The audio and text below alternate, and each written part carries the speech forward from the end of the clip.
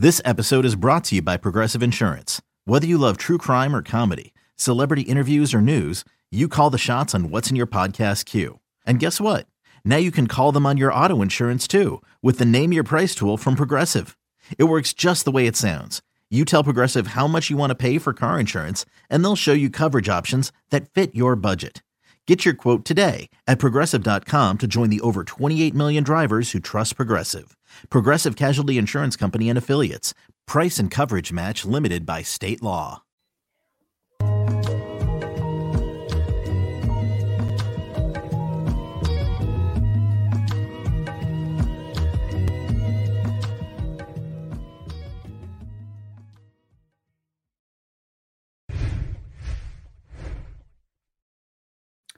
Folks, welcome to Draft Deeper on the No Ceilings NBA Podcast Network.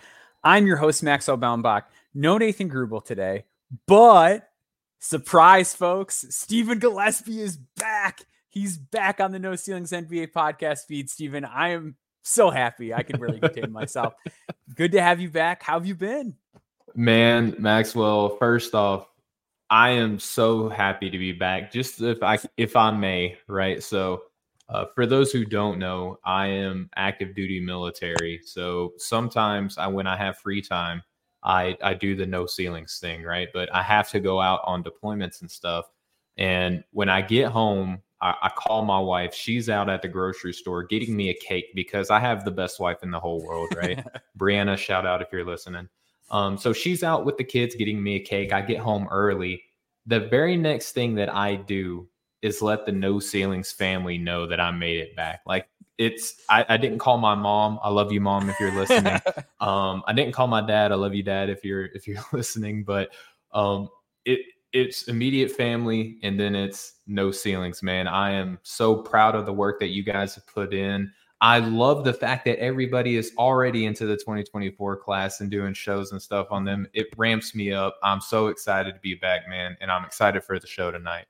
Yeah, it's been so great.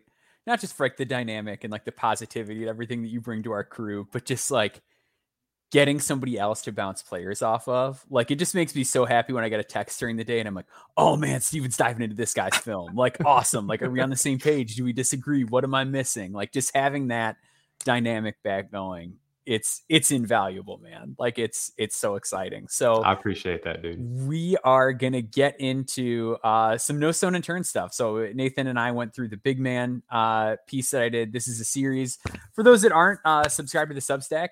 First off, shame on you. Get over there. Please do that. Come on. We're working on a Scotty Middleton piece. You gotta get over there. You want to see the Scotty Middleton. I like some Middleton. Yeah, I do too. I'm very, very high on Scotty Middleton, and I think Corey is higher on him than I am. So definitely want to check out. But yeah, I've been doing this series. I did it last year. We're doing it again this year. No Stone Unturned, looking at players that are largely out of mainstream mock drafts, top 100s, early big boards, things like that I see as guys that have NBA potential to varying degrees. Some guys I'm like, hey, I think this guy might get there like this year. Other guys, it's, hey, keep an eye on this one for down the road. Since the last episode, I've done part 1 and part 2 of the wing group. So I do 3 groups of wings. At the end of this episode, I'll reveal the next 5 wings as well. Already got some interviews in the bag. Love part 3. Part 3 is my favorite. I'm gonna not to like dump on any of these wings. I think part 3 is my favorite group overall. But we're gonna start off with part 1 of the wing group. So in this group, we have Michael Bell, who's going to be playing at VCU. We have Wesley Cardet Jr. at Chicago State. We have RJ Lewis, who will be at St. John's. We have Darian Williams, who will be at Texas Tech. And we have Rasheer Fleming at St. Joseph's. Steven, I'm going to throw it to you because a lot of people have probably read the column already. They know my takes on these guys. Out of these 5 players, who do you think has the most potential to hear their name called on draft night in 2024? Man, so first off, it makes me feel good whenever you make a list of players that are like these no stones unturned. And I look back in my previous boards and I'm like, oh, I have like a lot of these dudes on my board. So that makes me feel good about myself. But man, you put me onto this Michael Bell kid and dude, he is something special, freshman coming into VCU. I I love his game so much, man. Like he is going to be kind of like in that slightly after lottery range, probably on my board. I like him a great bit. Sheesh. So for those unaware, Michael Bell is a freshman. He's going to be around 20 years old by the time draft time rolls around. He played in the Espoir League last season. And if you look at his statistics, they are pretty comparable to what Bilal Coulibaly did in that league last year. So Bilal was a little bit more productive. Bilal was also younger.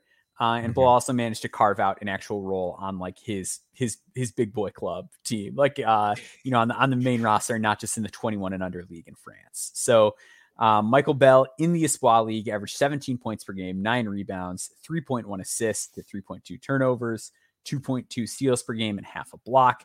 He had 56.3, 45.5, and 62.4 shooting splits.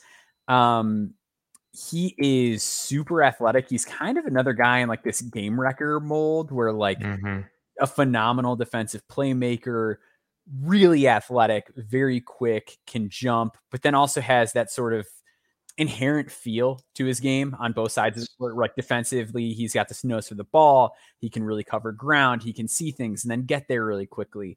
And then on offense, he can put it on the floor a little bit. He has ways to get to the rim. He gets to the free throw line a ton. He can see the floor well. He's a great grab and go player. Like sort of like a little bit of Andre Jackson in a sense, but like a willing outside shooter. But sort of in a similar vein, not the passer that Andre Jackson is, but sort of that same vein. So yeah. So what were your kind of big takeaways on Michael Bell? Yeah, man. So looking at my notes, I love his body control. Like I'm focusing in on his offense a lot because I see the defensive stuff that you're talking about, right? Like he is very versatile on that end of the floor. But if I had no idea who he was, like after like you putting me on him, doing my own research, and I just turned on the film first, I would think that this guy's main pathway to the NBA would be his offense and his penetration ability, because he's pretty slippery with the ball, man. Like he has a nose for the bucket, as you said, can contort his body, shields the ball very well against the defense. My biggest thing with him, speaking of the Andre Jackson comparison, is like, how good is a shot? You know what I mean? Is the shot there, and can he like attack left on a consistent basis? Because he's pretty like one-dimensional in the way that he drives. But I love the fact that he committed to VCU. I think that is like a hand-in-glove pairing with his immediate skill set. And I think that he's going to have an opportunity to grow offensively, playing that American-style ball and going up against that consistent level of play, game in and game out. Like in a weird way, he's kind of taking a step down in competition, but it's a different style. So growing accustomed to that new style is going to be like his biggest hurdle that I can see. But based on everything that I've like researched about this guy, I don't think that he's going to rest on his laurels very much, if at all. Yeah. So let's talk about the shot a little bit, because you mentioned the shot. And if you're just like listening to this, you're not like pulling up the Real GM page for Michael Bell and you're like, I thought you said he shot 45% from three. Okay, well, he did, but as both of us are very tentative, the shot looks different every time. Like sometimes it's like what I call like the Shaq release, where like he doesn't follow all the way through. Sometimes it almost looks like he's shooting with two hands. Sometimes there's significant drift. He's got like a weird like push to the center with like the insides of his hands. It's really funky. Looks like a two-handed push shot at times. It's really odd. But then other times like it just looks good. Like sometimes I don't know. It's very bizarre and it's very inconsistent. So he shoots 45% from three this year on 2 attempts per game in the Espoir League. In prior years, he was 21% and 25%. And free throw shooting is not like the be all end all, but he's never been above 70% from the free throw line. So it's just like, it's really hard to buy this as anything other than like a giant shot variance uptick. And like if he took, more than like 60 attempts or whatever it was in total in the Espoir League last season, it feels like he'd probably be like a 32% 3-point shooter. You know what I mean? Like, so it's just like, all right, well then if he's that, all the other stuff is there. Like he's got everything else you'd want in an NBA player from a physical athleticism standpoint, a feel standpoint. Obviously defensively, he makes a ton of plays. It's just a matter of like, can he get teams to respect him on the perimeter? So that's like kind of my pause with him. Like he's a guy that is just like sitting like just outside of 60 for me, because I just want to see it on a college court. And I think the fail rate here is really low. Like I get nervous with these guys, right? Because like when you're talking about guys that are coming from, a lot of these guys are transferring to bigger programs, or like they're in this case coming from an international league. It can be hard to project, but it feels like the fail rate with Bell is going to be low just because he's that big and that athletic, and he knows how to play defense and he knows how to pass. So like, how bad is he going to be in that league? Like I don't see a world where he's not like a starter or at least like the sixth man for VCU next year. And then he's got 4 years of eligibility after that.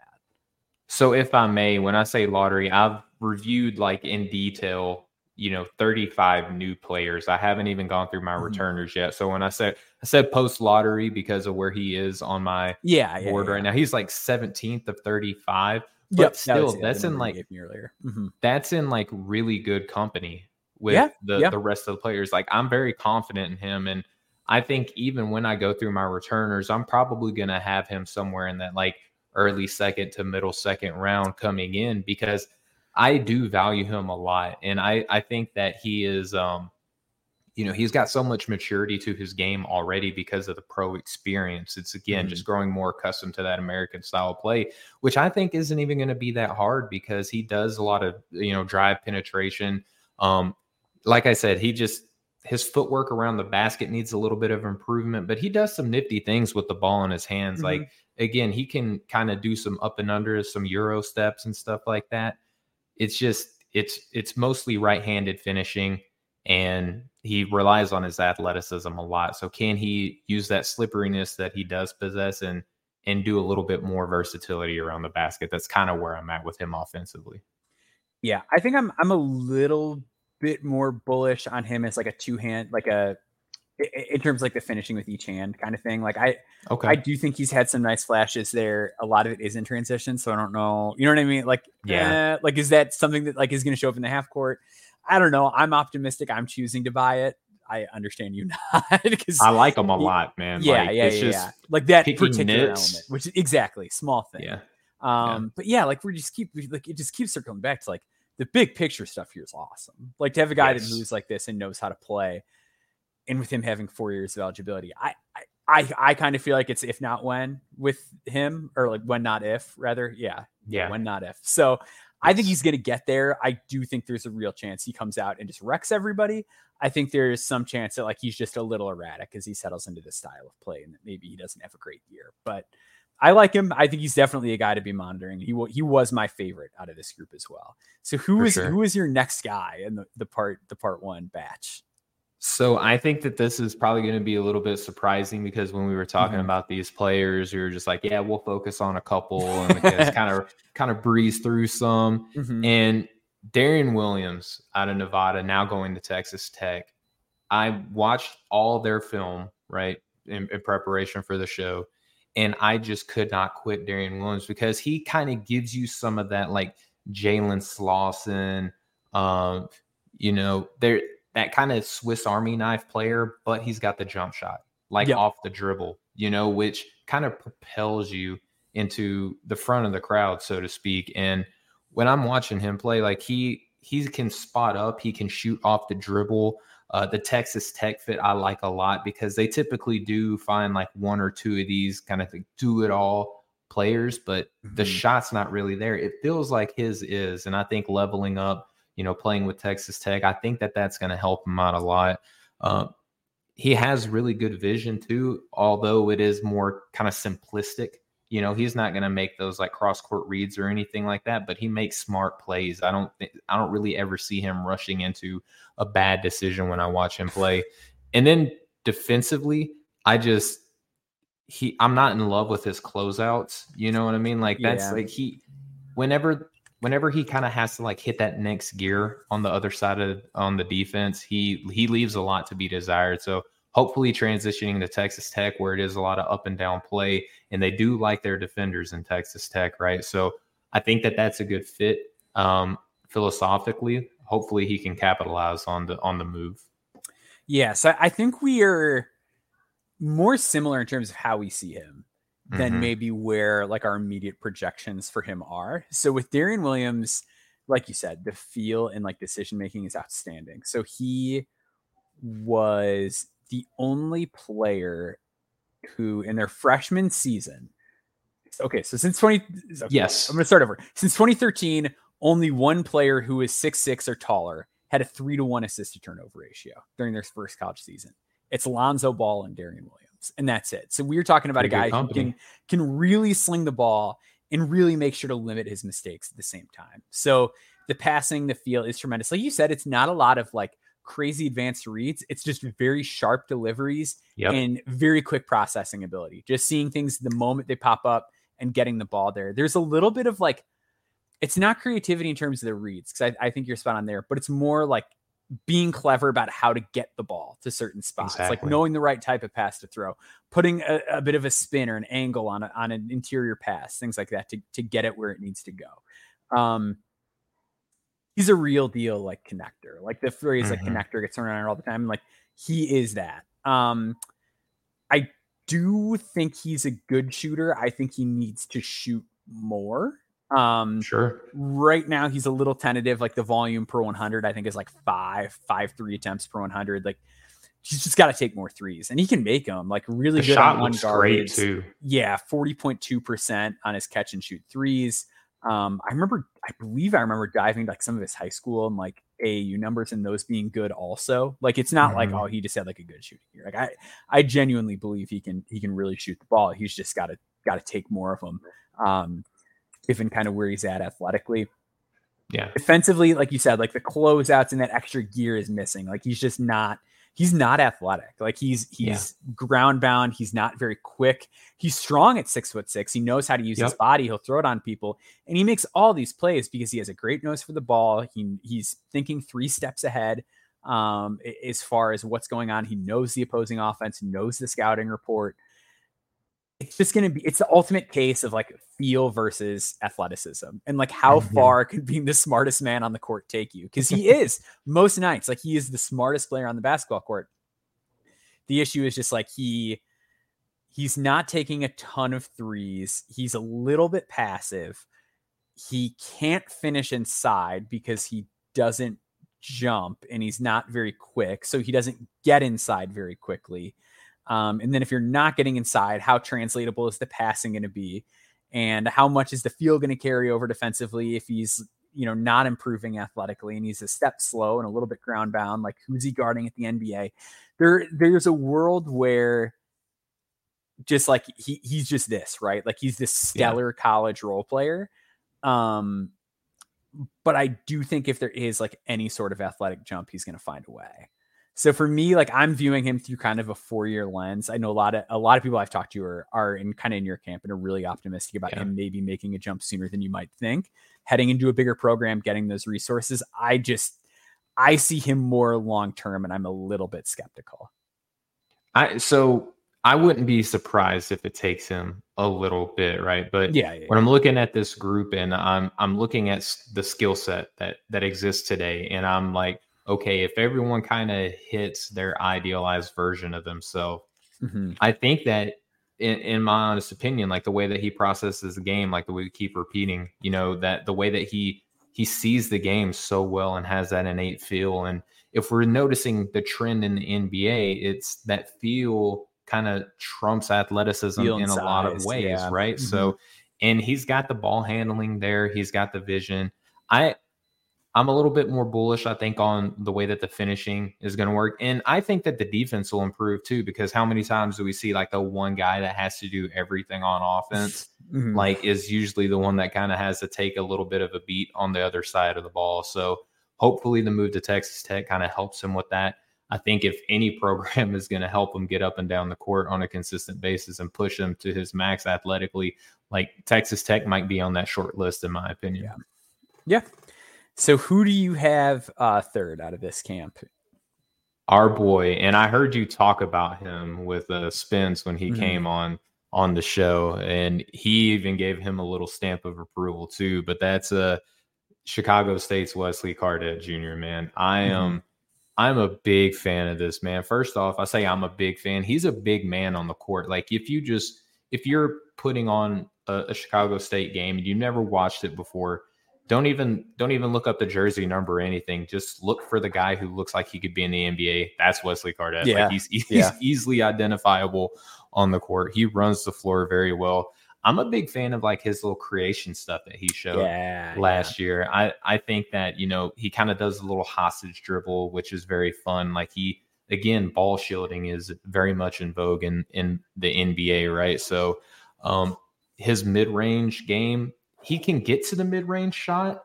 What do you think about the jumper? Because it looks like it's like multifaceted. It's very much like paint by numbers almost, where it's like, all right, 1, 2, 3, let it go. It's like very kind of mechanical, but not in like the smoothest way. Yeah, I'm a little torn. I want to buy it. So let's go back to kind of square one with Cardette, and then we'll get into the jumper. So plays at Chicago State, which like in and of itself deserves explanation. Chicago State was, to be frank, a garbage tier program in college basketball. They had a season during the COVID year where they were 0-9, and then they were like, we quit. Like they just like stopped playing. We don't want to play anymore. They legit like just shut down the season. So they bring this coach Gerald Gillian, who has like this really strong like high school coaching track record. He was an assistant at Samford rather. They bring him in and like pretty immediate turnaround, like uses those connections in Florida, gets a guy like Wesley Cardette to transfer over, gets other like good recruits out of Florida. Now they're getting the Bewley twins, which is nuts. Like former 5 stars that are 6'9" and athletic. Chicago State is not in a conference, so like they have to play almost all of their games on the road. They have to play a lot of really good teams. Like they play a lot of like small, like mid to low major schools that you would typically associate with like a Chicago State, but they also have to like just randomly play Gonzaga in the middle of March and stuff like that. It's a weird place to be. And I think because of it, like it's kind of a good like iron sharpens iron type deal for a guy like Cardette. Like that, but yeah, Cardette had 16.6 points per game, 5 rebounds per game, 3 assists per game, 1.0 steals, 0.6 blocks, 45% from the field, 34.4% from 3, 81.3% from the free throw line. So with the shot, solid percentage. Shot difficulty is pretty tough. Doesn't get a lot of unguarded ones. Takes a lot of threes off the dribble, actually. Kind of because of his role is a guy who's a primary creator a lot of the time. I do think the shot looks better. He's more comfortable pulling up with it, and it's something that he's been drilling a lot. So I'm with you that I'm not like sold on it. And that's the one reason I didn't go top 60 on him. And I think I said I've got him like top 75 or somewhere like that. Like he's for sure a guy that is like in the mix. If he comes out, probably worthy of a 2-way or, at least an exhibit 10, something like that, if all stays the same. But yeah, like it's really tough because if you're 6'6", you really got to shoot it. And if it is a little bit clunky on the mechanical side and like the volume isn't crazy, like it's good, but not great, I can't get like too over my skis, even though the rest of his game is like really well-rounded. The passing, like you mentioned, is really intriguing. You can tell he was a combo guard growing up. And defensively, like he really competes. Like he really brings it on defense for a guy who is the offense. Like he's the leading man on the offensive side, and he has to play like 38 minutes a game because this is not a team that has established a lot of depth yet. But yeah, he's still out there getting after it. So I like the physical tools. Like you said, I like the body. He looks like an NBA player. Yes, he does. Just moves like one. Can he shoot it like an NBA player? It's just like the one kind of hang up that I have with him. And I think he's got to reel in the decision-making a bit, but I think it's also a classic, like the decision-making will be better when he has the ball less kind of a thing. Like he's just a little overextended in this current role. And that's what we want to see from guys who we know are probably going to project to be role players. It's like, okay, they have done a lot within their role. And now they know what the stars that they're going to be playing next to are looking for, because they themselves were looking for it, right? So it's easily identifiable to a guy like Wesley Cardette. And I just think too, man, like that you mentioned his defense. I'm a big fan of it. I think that as he kind of grows and matures within the system, the mistakes that he makes will go down. You know, he's hard to move off his spot. So when he's sticking to you're not getting rid of him. But he tends to fall for the stuff that, you know, most young basketball players fall for. And I think when he kind of sees these things, and he has now a full offseason within the program to kind of like grow, get better, develop chemistry, kind of understand, okay, this is what people are going to be looking for me to do on scouting reports, and like, how do I counter these things? Now he's learning how to think the game of basketball a little bit better, as opposed to just going out there and doing basketball. So I'm a big fan of him. I would like to see him come out, but Maxwell, I think that, I don't know how you feel about it. I would also not be surprised to see him have a really strong year and then kind of like maybe transfer up. You know, I do like the loyalty that he's showing to a Chicago State, but what are we seeing with a guy like Dylan Jones at Weber, right? Like, he might be loyal to a school like Dylan Jones was, even though he like turned heads, but he might come back and like stick it through, like what Dylan Jones is doing now, or he might see kind of that situation and say, okay, if I don't want to do the whole super senior route, maybe I, you know, transfer up and answer some of those questions. I could see it. He did transfer once already. So I do wonder if like with the NCAA, like cracking down on that, if that would affect things at all.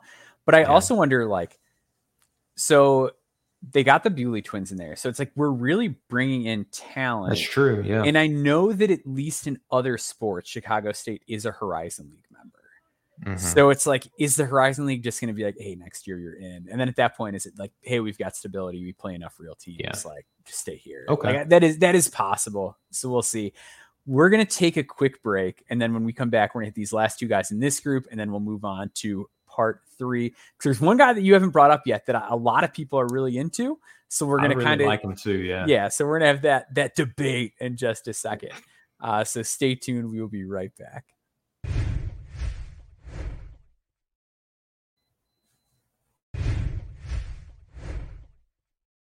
All right. So who is next on your list? It's our boy RJ Lewis, who is now going to St. John's. Listen, I like him a lot. Now, out of the groups of 5 that we're going to be talking about, like, I love this first group, man. Like, and I think how I see Darian Willems kind of like shows the depth of it. But RJ Lewis is as real as it gets, man. Like, he's got a wet jumper, a confident shooter, a solid handle. I wouldn't say you're not looking for him to be a lead guard, you know, so to speak, but definitely one of these like secondary, tertiary options that you feel confident in your backcourt. He's good at moving around screens. I love his like offensive screen navigation, if I can phrase it that way. He is so good at reading what his teammates are doing. He is very deceptive with his upper body and lower body too, on how he's selling the defense on where he wants them to think that he's going, but then he'll jet the other way and just get himself open. You know, that kind of screen gravity that he has is amazing. He's not super strong, has a tendency to get bumped off his spots a little bit, but hopefully a good, strong offseason and, you know, transferring up to the St. John's program probably help him out a little bit in that regard. And he also, like most good jump shooters, you know, they have a tendency to kind of fall in love with that jumper a little bit. I want to see him be a little bit more aggressive with the ball, but St. John's looks like they're going to be really good this year. So maybe he can be a little bit more perimeter prone and get away with it. He's not like a super plus athlete, but he is very deceptive too. Yeah. Where you're like, okay, like he's just like this dude who's going to run around screens all day. He doesn't have much going on in the athletic department. He can kind of sneak up on you a little bit. I like him. I like the way that he gambles a little bit on defense because he seems to do it in like the best of ways. But you kind of wonder, like, does that habit transferring up in levels of competition? Will that kind of nip him or bite him in the butt a little bit? You know, bites on pump fakes, things of that nature. And again, I love the move to St. John's, man. I think that him moving up, kind of proving himself a little bit, is a great move for him. I'm excited to see that program, him in particular. For sure. Yeah, that program's going to be fascinating because there's just like a lot of new players in the mix and a lot of good players. And it's just like, all all right, somebody's going to get squeezed. Are there going to be issues? Is this team just going to steamroll everybody? Like, Pitino's an excellent coach. So like his team's always punch above their weight. Like there's a real possibility they just destroy everybody. I don't know what to expect. So RJ is the guy that I think probably has the most buzz out of anybody that I've like written about so far. So I this stunk. So I try to avoid guys here on mainstream mocks, and like I had started the piece, like I'd reached out to St. John's, whatever, we couldn't get it to work interview wise, which like not their fault. They tried to make it work, and it just timing, schedules, a lot going on. And then Jonathan Wasserman from Bleacher Report had him in his mock draft. And I was like, oh man, like it's too late. It's too late. I already told the school he's in the column. I can't take him out. But yeah, I think Wasserman was probably one of the best, like of like the mainstream people, like best guys as far as like the fringe and margin guys, like his second round throughout the year, he was really early on a lot of guys. So I think that is worth something. Really, really good offensive playmaker, RJ Lewis. So on pick and roll possessions, including passes last year, he was in the 87th percentile for synergy. Just really knows how to get his own. Like you mentioned, there's the real herky jerky, knows how to navigate a screen. Very difficult to read. There's so much like rock rhythm, footwork, pace. Like it's all there. And then he's so long that like he's got this soft touch at the basket and can get good angles at the rim. He's really good there. Great finisher, gets the free throw line a ton too, and a really good free throw shooter. So, almost 80% from the free throw line. Like you mentioned, the jumper, really nice off the pull up, 38.5 on dribble jumpers inside the arc in the half court, which is a good number. Like it sounds low, like 38% on like a shot that's used. It's like for pull up jumpers in college and like a lead role, that's really solid. That's a good mark, especially for a freshman. And then, the defensive playmaking is great. Almost a steal rate of 3, 1.5 block rate. For me, it comes down to the shot, which like this is the case for a lot of these guys, right? But he didn't take a lot of threes at all. Took 4.2 threes per 100, made him at a 34.8% clip. And like sometimes it's a moon ball, like it just doesn't look great all the time, but he hits it at the free throw line. He hits this pull up. So it's like if you just got to take more of them. And like, I think even more so than Cardette, because I think athletically he's a little bit ahead of Cardette. You think so? You think he's more athletic? It's different types of athleticism. I think Lewis is like faster and more fluid, where I think Cardette's stronger. Like I think if you, I think that's fair though. Cause I think if you threw him like in an NBA game tomorrow, like Lewis might get bumped off his spot a ton and like guys might drive through him. Where with Cardette, it's like he might be a little slow on some wings, but like, I don't think like physically it's like get bossed around. It's like comparing Malik Monk to, OG Anunoby. Yes. Like both good athletes. And like when you said that, I was like, wait, he's stronger, but you're right. He's faster. Yeah. It's different, completely different types of athleticism. I think to your point, I think Wesley Cardette has a more NBA ready body right now. Yeah. But I think with Lewis, it's just a matter of like take more threes, make more threes. And if he does that, then he's golden. But if not, like, I think the fit is a little bit trickier than it is for Cardette. Because I think with Cardette, it's like, he'll like take catch and shoot threes. With Lewis, he's a little gun shy. He's a little bit tentative. And it's like, okay, well, how many guys are there that are wing players that are like slow on the draw and hesitant about shooting threes and like to just put it on the floor a lot and like operate out of the mid range and get to the basket? And how easy is it going to be to get to the basket when you don't have the threat of that jump shot? So like, I think there are paths where it can be really tough for him. But I do think if that shot goes, like this guy is going to rocket on my board. That's weird that we're like, I feel like in a lot of ways we're seeing the same guy, but like, I look at the jumper, man, especially like you're mentioning, like his pull up and the way that he kind of like gets into it and steps in. I'm not as worried with the jumper. I think that the jumper is going to be there. And I don't know, maybe it was like as the season went on, I was feeling like he was a little bit more better confident. At everything. Yeah, as the season went on. Mm-hmm. Yeah, and looking at it, if we like kind of take where he ended and kind of like prorate that out a little bit, I don't know, like I'm going to have to go back and look at that a little bit more because if you're saying that, then I'm like, okay, maybe I need to reevaluate this stuff. But Yeah, We'll man, see. I'm Yeah. excited for him though. Mhm. I think that he's very intriguing, and I definitely understand why there's a lot of buzz surrounding his name. Yeah, and I just think it's tough because it's a new situation, it's a better conference, and it's also just like True. a lot of mouths to feed on that team. Like you've just got so many guys between like Soriano's back, Jordan Dingle's really good. Like there's just a lot of players, so we'll see. Last guy on the list is kind of like I included basically I'm basically including one of these guys in each wing grouping where it's like a guy that I watched and like maybe the production's not all the way there, but it's like I just love this guy. I'm including him, and it's Rasheer Fleming from St. Joseph, 6'9", around 6 points per game, 5 rebounds per game, 0.1 assists to 1.1 turnovers, not ideal, but 0.9 steals and 0.8 blocks per game. 42.7% from the field, 29.7% from three, 69% from the free throw line.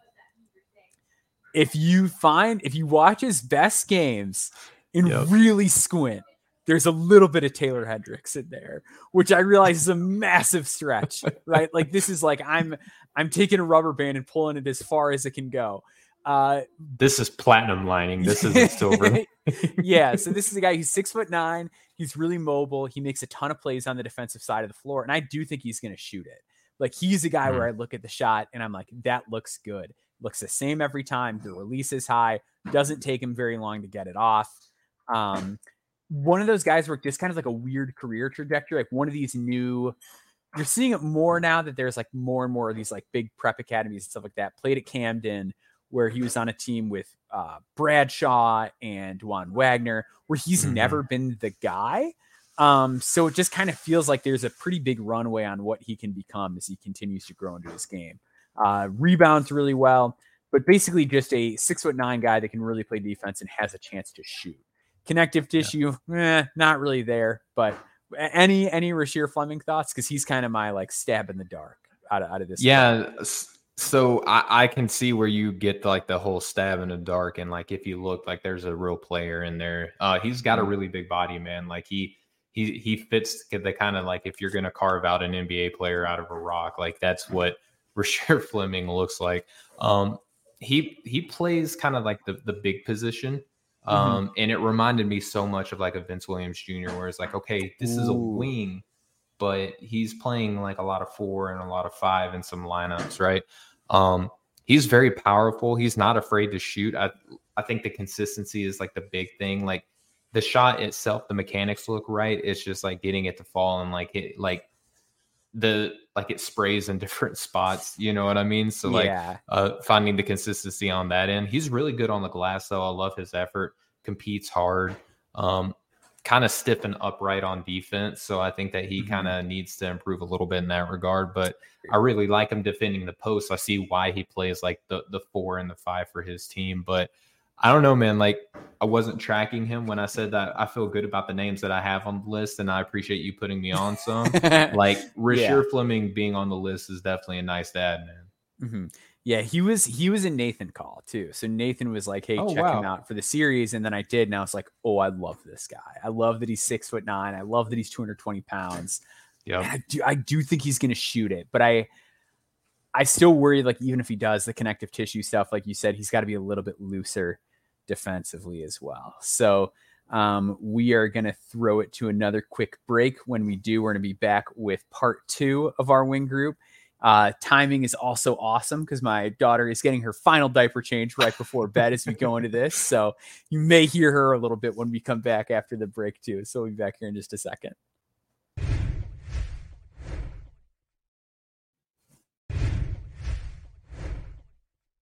All right, so let's get into part 2.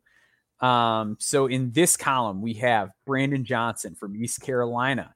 We have Zach Austin from Pittsburgh, Cade Tyson from Belmont.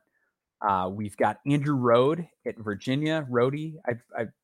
I hear both pronunciations. I've heard Rode. Yeah. And then we've got Cedric Coward from Eastern Washington. So Stephen, lead the charge. Who do you want to cover first in this group? Can we talk some Cade Tyson, please? All right. That's a curveball, but I like it. I like me some Cade Tyson, man. A very fun shooter, repeatable motion. Can be, again, like most good jump shooters, a little bit reliant on the jumper. Has a nice float game, so good soft touch around the basket. And he's got good connective ability. Teammate, of a former still favorite, right? But a guy who you put everybody on, and Ben Shepherd, right? So taking the reins over from him is going to be fun to see. He's competitive, right? But he's one of these like typical white college players that you see come in. It's like, okay, he's a scrapper, but how does the athleticism translate, right? So luckily for him, he's got the wing size to go along with that. I'm in love with this dude as like a movement shooter, man. He looks so good. Yeah, he can really shoot the cover off the ball. So Cade Tyson, 6'7", he's going to be a sophomore next season. Was the second leading scorer on Belmont last year as a freshman, 13.6 points per game. Good rebounder, good awareness on defense. Really good shooting splits last season. So 49% from the field, 41.7% from three on good volume, and 85.9% at the free throw line. Brother of Hunter Tyson, who I believe was a 37th pick in the last draft. But really just puts the ball in the basket, like straight up. So there were only 3 other freshmen that met like his shooting split threshold last season that also took over 100 threes. It's Cade Tyson, Alex Caravan, Grady Dick, Bryce Sensabaugh. So it's all just like dudes that really can score. Yeah. So that is pretty elite company as far as putting the ball in the bucket. And Caravan, obviously a little bit longer, a little bit more mobile, probably got a little bit more passing stuff to him. So he's the guy that you're seeing kind of pop up on mock drafts already. Whereas Cade, I think that stuff still kind of got to develop. But Caravan's also, I believe, 21 already, turns 22 this season. So very old for a freshman.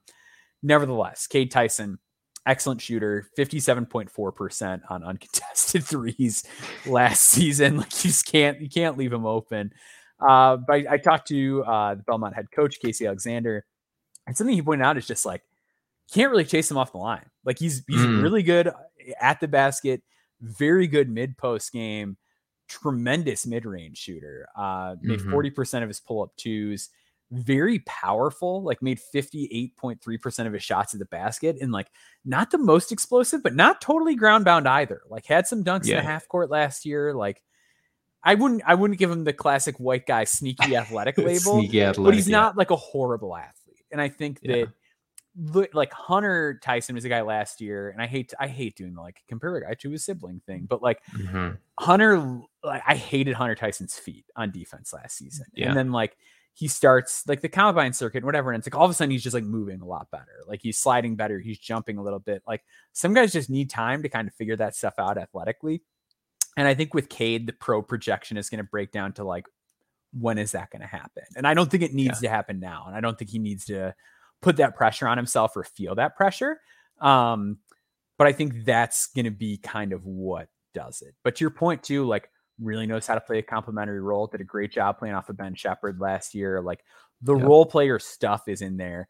It's just a matter of getting more athletic, figuring out like who exactly does he guard at the next level? Like, can he be a full-time 4? Does he have the strength and like defensive awareness to do that kind of stuff? Or is he a guy who has to like slim down and play the 3 and get quicker? So there's some stuff to figure out, but like, I think he's like 100% a real like long-term NBA prospect, which is why I included him. And I think too, man, that like what I see defensively is like, he's obviously not going to be like, let me pick up in the NBA, let me pick up the best assignment. But I think he's mobile enough and he's got good enough size to where it's like kind of the JJ Redick thing, right? Like, let's put him on like the worst perimeter guy. And help out around and, maybe place it, maybe be a little bit more, gambling in the passing lane, stuff like that. Be the first guy across the half court in a transition type guy, stuff like that. I like him a lot, man. Out of this group, I was expecting to like him a little bit less, just because like you look at him, you read the numbers, you read the profile. It's like, okay, like I've seen this a million times, and then you put on the film, and it's just like, okay, like this dude's got some stuff to his game. Yeah, and like with the way that Belmont plays too, I think like they've sneaky put together a really good like in terms of mid-major schools where there's like a pretty like direct, like this is how an NBA offense runs kind of system. Like it's pretty similar. Like there's a lot of pro functionality to what he does. He's moving into a lot of these shots. He's screening a lot. Like he's doing the things that shooting wings do. A lot of options from multiple positions on offense, where it's like a lot of movement off and away from the ball too. And I think that whenever we're talking about him playing off of a guy like Ben Shepherd, obviously Ben Shepherd was freaking amazing, right? Like did a really great job. But when I'm watching him play next to Shepherd, it's not like I'm deferring to you out of like fear of my own abilities. It's like, this is what's best for the team. But when my number is called, like I am ready to step up. And like, that's a huge boost to a team, and especially with the skill set that he has. For sure. And I also thought it was really interesting. Like whenever you get to talk to a coach about a kid, you can kind of get a sense for like, does the coach believe in this kid or not? Like it kind of comes through, and like, I kind of bite my tongue in cases where it's like, oh, I think this coach is just doing this interview because the comms guy asked him to. Smart. But with like, but Casey Alexander, like it seemed like he really likes Hunter Tyson. Like he kept talking about like, this kid competes so hard. Like his spirit is awesome. Like, and like, I thought it was great too. How like he kept making comments that like he's confident because he earns it every day. Like he earns that level of confidence he has in his game. So like, just from an intangible, like head on straight standpoint, it seems like all that stuff is really there for him, which is big. So I think he's a guy that is going to get there and kind of figure the rest of that stuff out. No, man, for sure. I like him a lot. So let's go to your number 2 guy on this list. I won't go to my number 2, but what I'll do is I'll go to a guy who's probably one of the more recognizable guys in the name, and a guy who I watched play live last year when I scouted Taylor Hendricks, and that's Brandon Johnson out of ECU. Yeah, so you got to see him up close, and he was the guy I remember like texting with you about during the season last year. So he's a guy that we've kind of been monitoring for a little bit. What are your feelings about him as a player, and like what did you see when you saw him up close? Because I have not had the chance to do. Yeah, so I think that again, when you kind of look at the profile and when you see some of the numbers, like you have an expectation in your head on like how this guy is supposed to play. And I think that he does play that way. Like I'm actually a little bit lower on him coming into this year than I was last season, and it's because he's got great length. He's got a good looking shot. It's just that, especially in like the bigger games, he kind of shrank. You know what I mean? Yeah. So and watching it up close too, like gives me probably almost too much of a bad taste in my mouth, because I might be kind of anchoring myself to that performance. And again, he played against a top 10 player or top 10 draft pick in a really good draft last year. But there's a lot of things to like, though. I like his connective ability. He competes on the glass. He's a willing screener. Like it, kind of similar to how we were talking about Fleming earlier. Like he plays like the 4. They get crazy sometimes and let him play some 5, at ECU. But overall, he's just a very smooth guy. But I think he lacks a little bit of assertiveness. And I think that having gone through that last season and becoming like one of the main options on ECU, and now that Javon Small is out, like he might end up being like the guy now. I think he will at ECU. So I think that that's going to give him should give him a good boost of confidence, and hopefully unlock some of the, the rest of the tools in his game, because he is a very intriguing player. Yeah. So Brandon Johnson, 6'8", technically considered a redshirt junior, which all this COVID year stuff is driving me insane. Like there's so many guys. So I'm like, all right, how is the school labeling this guy versus You're like 40 years old, actually go be? home. Yeah. Well, Brandon Johnson's not that old. He's not he's not. No. Yeah. Not a, oh gosh, I can't remember the guy's name. The guy who was on Kansas and Illinois and 8 other schools. I thought you were talking about Nunchi for a second. Yeah. Oh, I love Nunchi. I love Nunchi. So Brandon Johnson, 12.3 points per game, 8.1 rebounds, 1.9 assists, 0.9 steals, and 0.7 blocks, 43.9 from the field, 33.3% from 3, 74.6% from the free throw line. It is one of those things where, like, on paper, you can look at that and be like, oh, a 6'8" guy who like does everything, sign me up. Yeah. I get your reservations to a point, because I do think that like yeah, like you mentioned that UCF game. In that game, he scored 12 points, but he took 13 shots. And like he had a game against Memphis where it was, 7 or against Houston where it was like 7 points on 8 shots. And like some of the games against good competition weren't great. Against Cincinnati, 2 points on 5 shots. Memphis, he had 15 points, but he took 13 shots. Like there's just things that come up where it's like, game to game, you don't always know what you're getting with Brandon Johnson. And I think he's more like solid than good athletically. Yes. Like for a guy who's 6'8", like that's you see that statistical profile and it's like, oh man, like this guy seems like he makes a ton of plays and whatever. And like, it's a little bit more out of savvy than out of just like, oh, he can do whatever he wants on a basketball court. Exactly. And that makes the translation a little bit tricky because if you are going to be a little bit more feel oriented, usually like the feel has to be super, super high. And I'm not sure it's that high on defense. I think on offense, he's like really figuring some stuff out as a passer. And I thought down the stretch, like he was making some excellent reads and he was getting really creative with how you pass from the top of the key.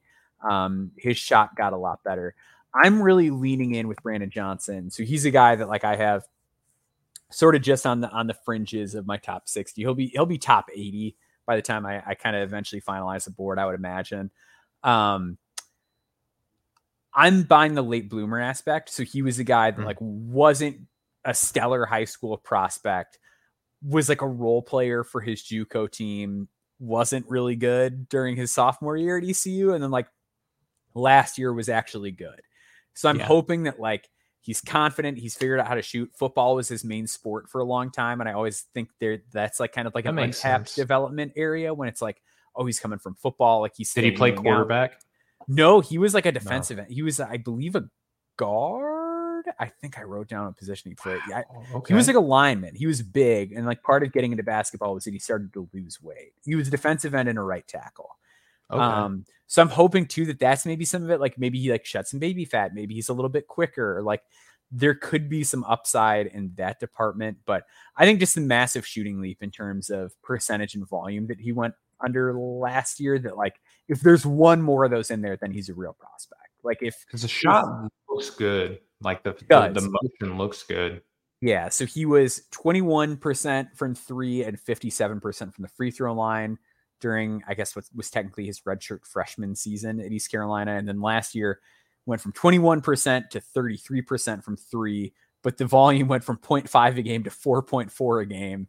And then the free throw percentage went from 57.5 to 74.6. So just getting way, way better at shooting the basketball. And with his size and his feel, if the feel takes another step and the shot just keeps getting better, like I think then we're working with a guy that gets an NBA cup of coffee. There's just not a lot of room for backsliding. Like if the shot isn't any better, then it's just like, all right, you're just like a good power forward. And then it gets a little dicey. No, I totally agree. And, he's confident, and that's what's good too, right? Like, even though he was like a very streaky shooter, he never shied away from it. And the coach like still told him to go out and do it too. So, hopefully like you're saying, hopefully another offseason where he's like probably going to be like the de facto guy with Small transferring out and going to Oklahoma. I hope you're right, because he was the guy that, like you said, we were talking about a lot last year. And again, hopefully I need to probably stray away from that anchoring bias, because again, I was there to watch Taylor Hendricks and said, oh, cool. Like I get to watch Brandon Johnson too. And it was like, Taylor Hendricks, you're awesome. That was pretty much the extent of it. Yeah, I think a big part of it is just like this is a kid that had 1 Division III school and 3 JUCOs that were into him 3 years ago. It's like the point A to point B is crazy for him. And like you were right about the conference. I got to talk to Brandon Johnson for the article, and like that was the big thing he said was just like my teammates and coaches were so helpful for him, just because it was like, oh man, like I can make a mistake and that's fine. Like I can keep shooting. If I have a turnover, that's all right. Really want to see that keep going. He does have like a real like lunch pail kind of attitude to him. Like everything he talked about was very just like, I'm working on this. I want to play hard or whatever. Like he seems very no frills, which I think is a good, helpful attitude to have. So yeah, I think he's gonna take another step this year, and I'm hoping he does. Who else was kind of another guy that stood out for you here? So We can kind of group these three in here. Yeah. So out of these three, like, who's the one that you're like, I think this guy has the best shot? Andrew Rohde, I Okay. think. Yeah. I like him. Like, does he Feel is there he with him. is he an Austin Reeves disciple? You know what I mean? Okay. Like he's got a little bit of that to him where the shot always feels like it's gonna go in. Yeah. You know, when he puts it up, it feels like it's automatic. I love the move to Virginia. I think that's gonna be good for him. What I'm interested though with the level up in competition, because obviously like he was able to do essentially whatever he wanted. Yeah. Do you feel like he's going to try to slide to being strictly off guard, or do you think Virginia is going to try to let him do like some Ty Jerome a little bit? That's an interesting question, and it's something I've been like thinking about his role. Yeah. Way more than like almost any other college player, which is such a bizarre statement. It's like him and like some of the Duke guards, where I'm just like, wait a minute, what is going to happen next? What are you going to do? Because it's like how they use him is like, that might be the most like make or break decision for a basketball like for the outcome of a player that a basketball program has, is how is Virginia going to use Andrew Rohde, which again, it sounds really weird when you're like, where did this guy play? Like, what's his name? He's going to Virginia. Okay, whatever. Like, there's a lot of implications depending on how the offense Virginia uses, which is never really been like at the forefront of offensive innovation, right? Like they're good program, right? But it's not like you go to Virginia because you want to develop your offensive game, right? So I'm kind of curious on how that's going to look. Yeah, it's going to be interesting. So he played at St. Thomas last year, and he scored 17.1 points, 3.7 rebounds, 3.6 assists to 2.2 turnovers. So at 6'6", like can really sling the ball. 1.7 steals per game, 0.1 blocks. One of those guys who like kind of like Tucker DeVries in the sense that like he shot like 32% from three as a freshman, and you watch the tape and you're like, nah, he's better than that. Like you're just like it's like the easiest like.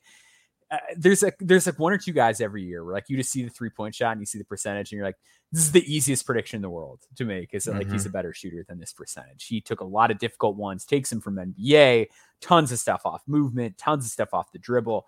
Was really like a point guard for them last year, but I put him in this wing group because that's like who he's going to have to guard at the next level. Like he's not quick enough to cover ones. Like a guy like Trent Massner at Western Illinois, who was a really good athlete last year, like blew by him consistently.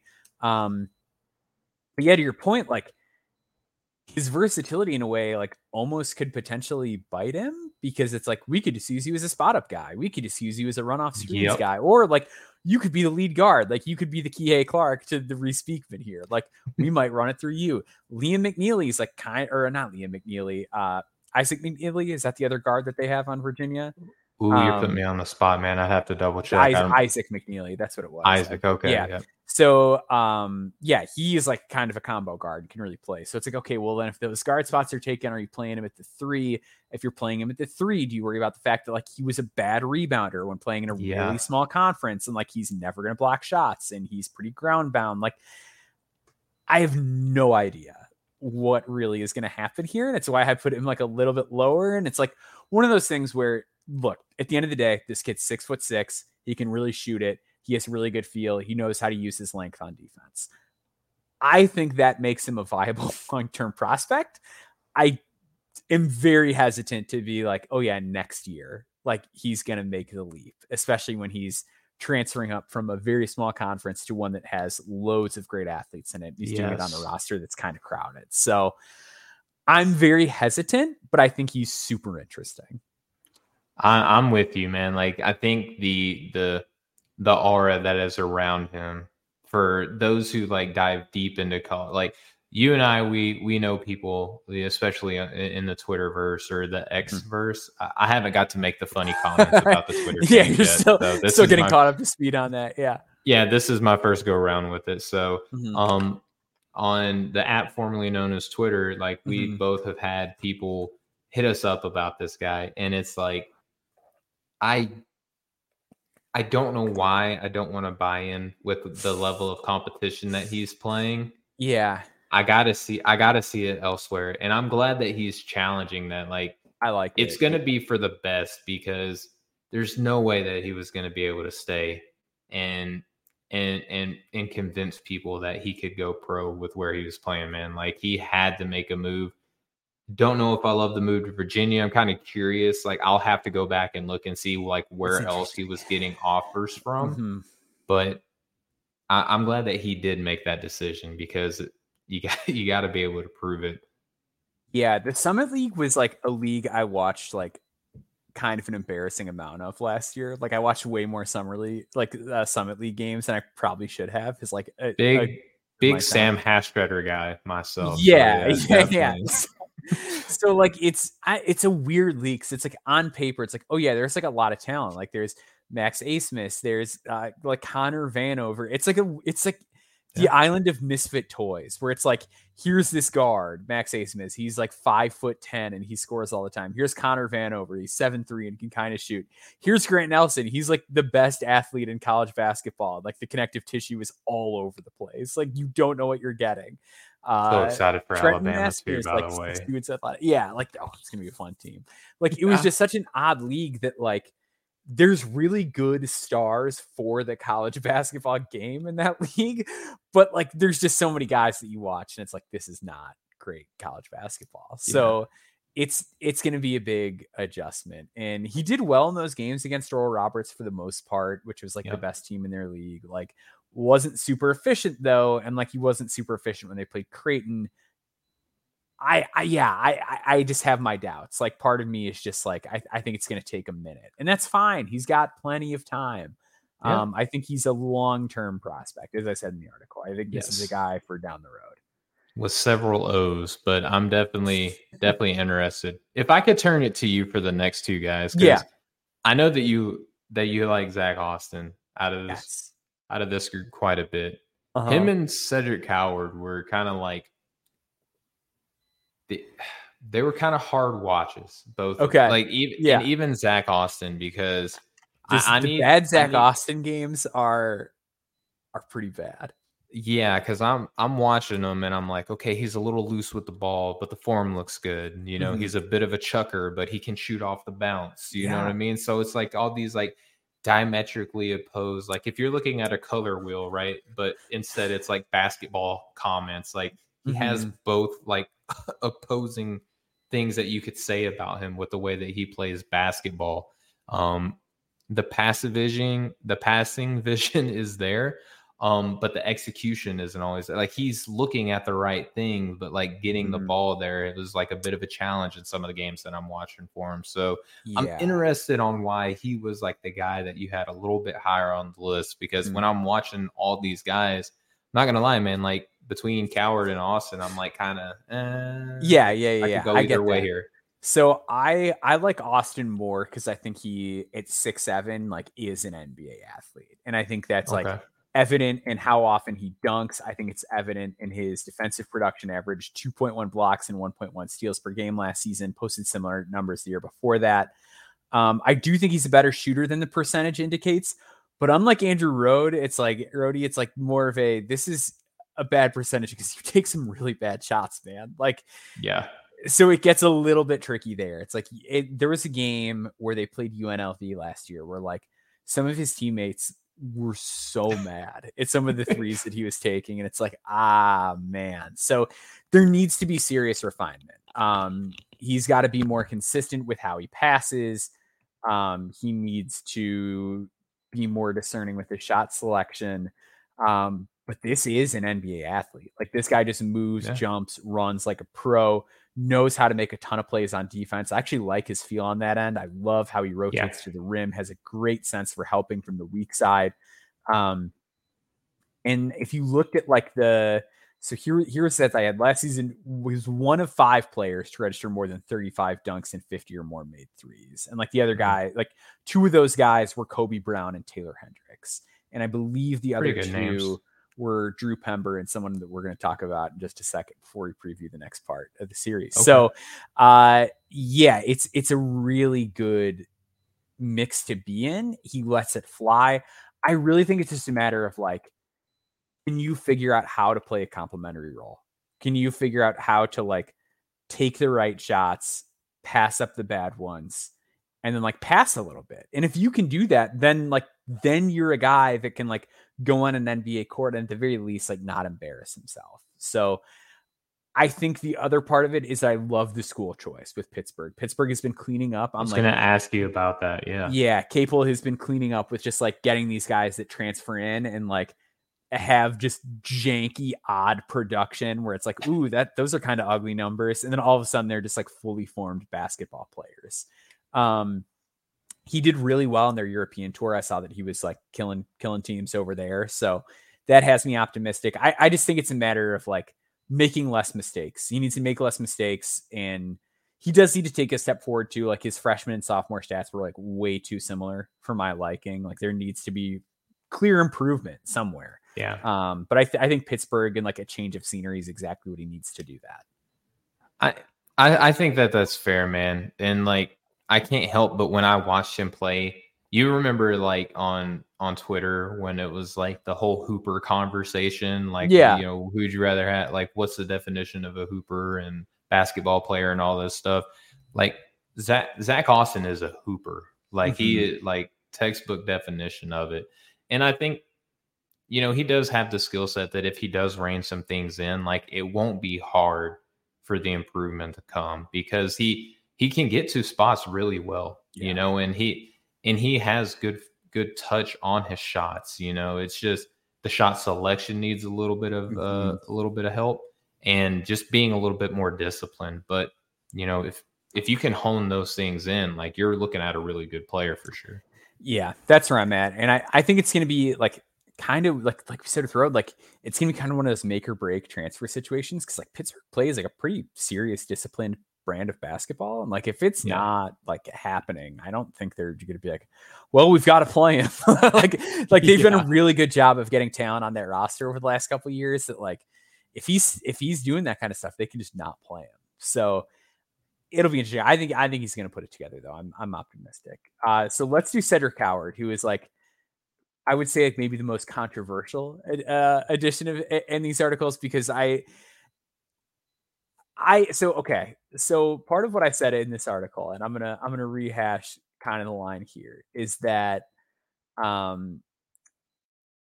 think it's very easy. I think you see a lot of people. I'm like, I don't want to like name names or like dump on anybody because that's like not what my intention is. There's a lot of people that will blast out like a million names of players and be like, this guy has a chance. This guy has a chance. This guy's a chance. I think there is real value and like you can tell who's a little bit more serious about the scouting process when they pick and choose those players.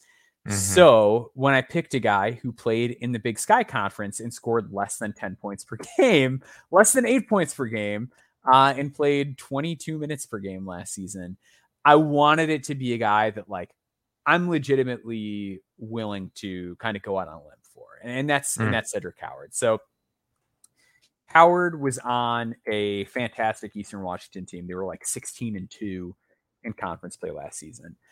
The Memphis Grizzlies have like their formula that they like to use for guys they draft, right? Where it's efficient field goal percentage over 57. Coward was 73 out of efficient field goal percentage. Defensive rebound assist rate over 14. His defensive rebound rate was 20.4, assist rate 14.9. Block rates and steal rates, they like to see over 2. His block rate was 3.5, steal rate was 2.1. So he checks all of these production boxes. He's 6'6". He's very long. He moves really well. He moves like a high major player. It really just becomes a question about scalability. Eastern Washington, the last couple of years, for like people that aren't watching a ton of Eastern Washington, which is understandable if you're like a normal human being functioning in society. They've played not since really... Rodney Stuckey, right? Like I believe Rodney Stuckey went there, yeah. For sure. So they play these big lineups. Like they play a lot of dudes that are like 6'6" and above. They all can handle the ball. It's a very like everybody kind of gets their turn sort of offense. Like it's very democratic. Yep. Everyone's getting their shots. Their two big players last year were Angelo Allegri, who I believe is on an Exhibit 10 with an NBA team, or I think he played summer league for something. He's he's going to be like an NBA or G League guy next season. Yeah, he's getting sips of coffee. Yeah. Yep. And then Steele Venters, who transferred up to Gonzaga. Those two guys are gone. So now that kind of leading man role is open, and it's not even a guarantee that they're going to fill it, because like they could just keep doing what they're doing, which is like we'll have like 5 guys that score between 9 and 15 points per game. Like they might just do that. I think Coward's going to do it. And to go back to my point about like, you got to be careful about like who you put your weight behind. Like I said in the article, I'm just going to read this. I feel like scouting is like on the fringes is like jazz. It's about the notes you don't play and the players you don't talk about. I could throw 1,000 guys and say they have a chance, but that ruins the sanctity of putting your foot down and proclaiming, I believe in this player. I'm playing this note and I believe in Cedric Coward. I think at some point, whether it's this year or further down the road, he's going to work himself into NBA front office conversations. I love the way that he just has a million ways to impact the game. I understand that the 3-point volume is really low. He was a good 3-point shooter at the Division III level, which is not like, you don't want to like bang the table and be like, he made threes at Division III, but he did. And like, he shot a high percentage in college. I do think his shot is there. Really determined kid, was able to come by some positive intel on him. Interviewed him and was like blown away. He is very, very serious about the game of basketball. I think I put in the article, he might be the most serious person I've ever interviewed in terms of like level of drive and just intensity in terms of how he talks about the game of basketball. There's a little bit of Andres Nocioni in him where it's just every game, like he is playing as hard as possible to make life miserable for the other team in any way that he can. And there's some feel that goes with it. So Coward, I get it. Like this dude scored under 8 points per game at Eastern Washington. He didn't start. Like maybe we're putting the cart way ahead of the horse by being like, NBA teams are going to have conversations about this guy. I get it. But at the same time, I see a guy who is extremely conducive to winning, has good physical tools, and can just do whatever to impact a game. It has some vision too, man. Like, so really he's not like just a guy, like a well-built athlete, you know what I mean? Because sometimes we just look at dudes and be like, okay, like you play a professional sport, you know what I mean? But he has like that innate feel too, which again, you know, in that egalitarian style of play in Eastern Washington, like some guys who have some real talent. And when I'm watching him play, like he's not a guy that you watch on film and be like, oh, okay, he's like scoring less than 8 points per game. Like he has real impact on the game. My thing is like, I think he gets into times where he like forces the issue a little bit too much, which hearing the interview, it makes sense, right? Because like how intense you're saying that he's talking, like he plays intense, right? So I think sometimes he can kind of force it a little bit too strong, but you know, the old saying, right? Like I would rather have a guy who has a high motor and tell him to dial it down than a guy who has no motor and try to ramp him up, right? So he is like the example of that type of saying that we see all the time. He's not afraid of contact. You know, I think he actually encourages it a little bit at times too. I actually did have him above Zach Austin on my list, right? Yeah. So because again, like he feels like this feel is much better. Yeah, the feel is right there, like, as you just said. Yeah, I think it's like a real, just like the film is just like he's the most has that dog in him player in college basketball. The analytics are unbelievable. Like just like the basic advanced numbers are tremendous. And just talking to him, it's like, oh, this is like a smart kid who cares a lot about being great at basketball. So yeah, I'm buying. I understand anybody that is like, let's wait 2 more years. Like I completely get it. But I think he's gonna find a way. I don't know that it's this year. Like I think, and like there's a chance he's just like a great college player, and that's what he is. And then he gets his bag, you know, somewhere else. He might be that. I think that's possible. But I do think there's a lot more upside. And like the way I ran it, I think it was Corey that I was texting. I was like, if you had to like put a gun to my head and you were like, who's the next Javonte Green? Like, who's a guy that is at a small school right now that you think could make an NBA roster that like nobody is even thinking about? I think I would say Cedric Howard. And maybe I'm just like way like head over heels for a guy that like is fun to watch. And I'm laying into my aesthetic biases of a guy who's all over the place on the court and making stuff happen. But that's kind of where there's nothing wrong with having fun with the process either, for right? sure. Like yeah.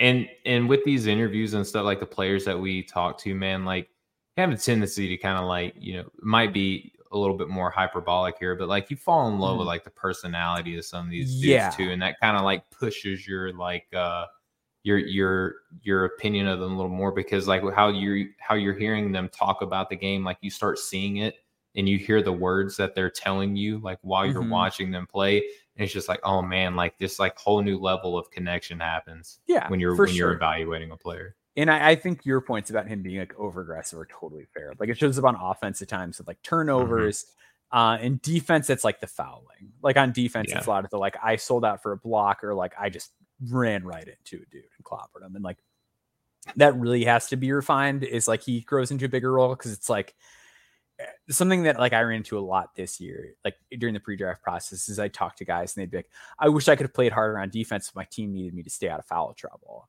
And it's like, that is really important when you are your team's like go-to guy, staying out of foul trouble. It's like that stuff is something like he does seriously have to rein in if we're talking about him playing a bigger role, because you're not getting NBA attention if you're just a role player. It is school at Eastern Washington. You gotta be Dylan Jones. You gotta be the guy. You gotta do everything. So real quick, let's talk about just brief preview the next 5 guys that we've got for the next No Stone Unturned wing group. So we will have a couple of these guys we've got sort of interviews in the books for. So we've got by way of Northern Colorado, playing at Tennessee next season, Dalton Knecht.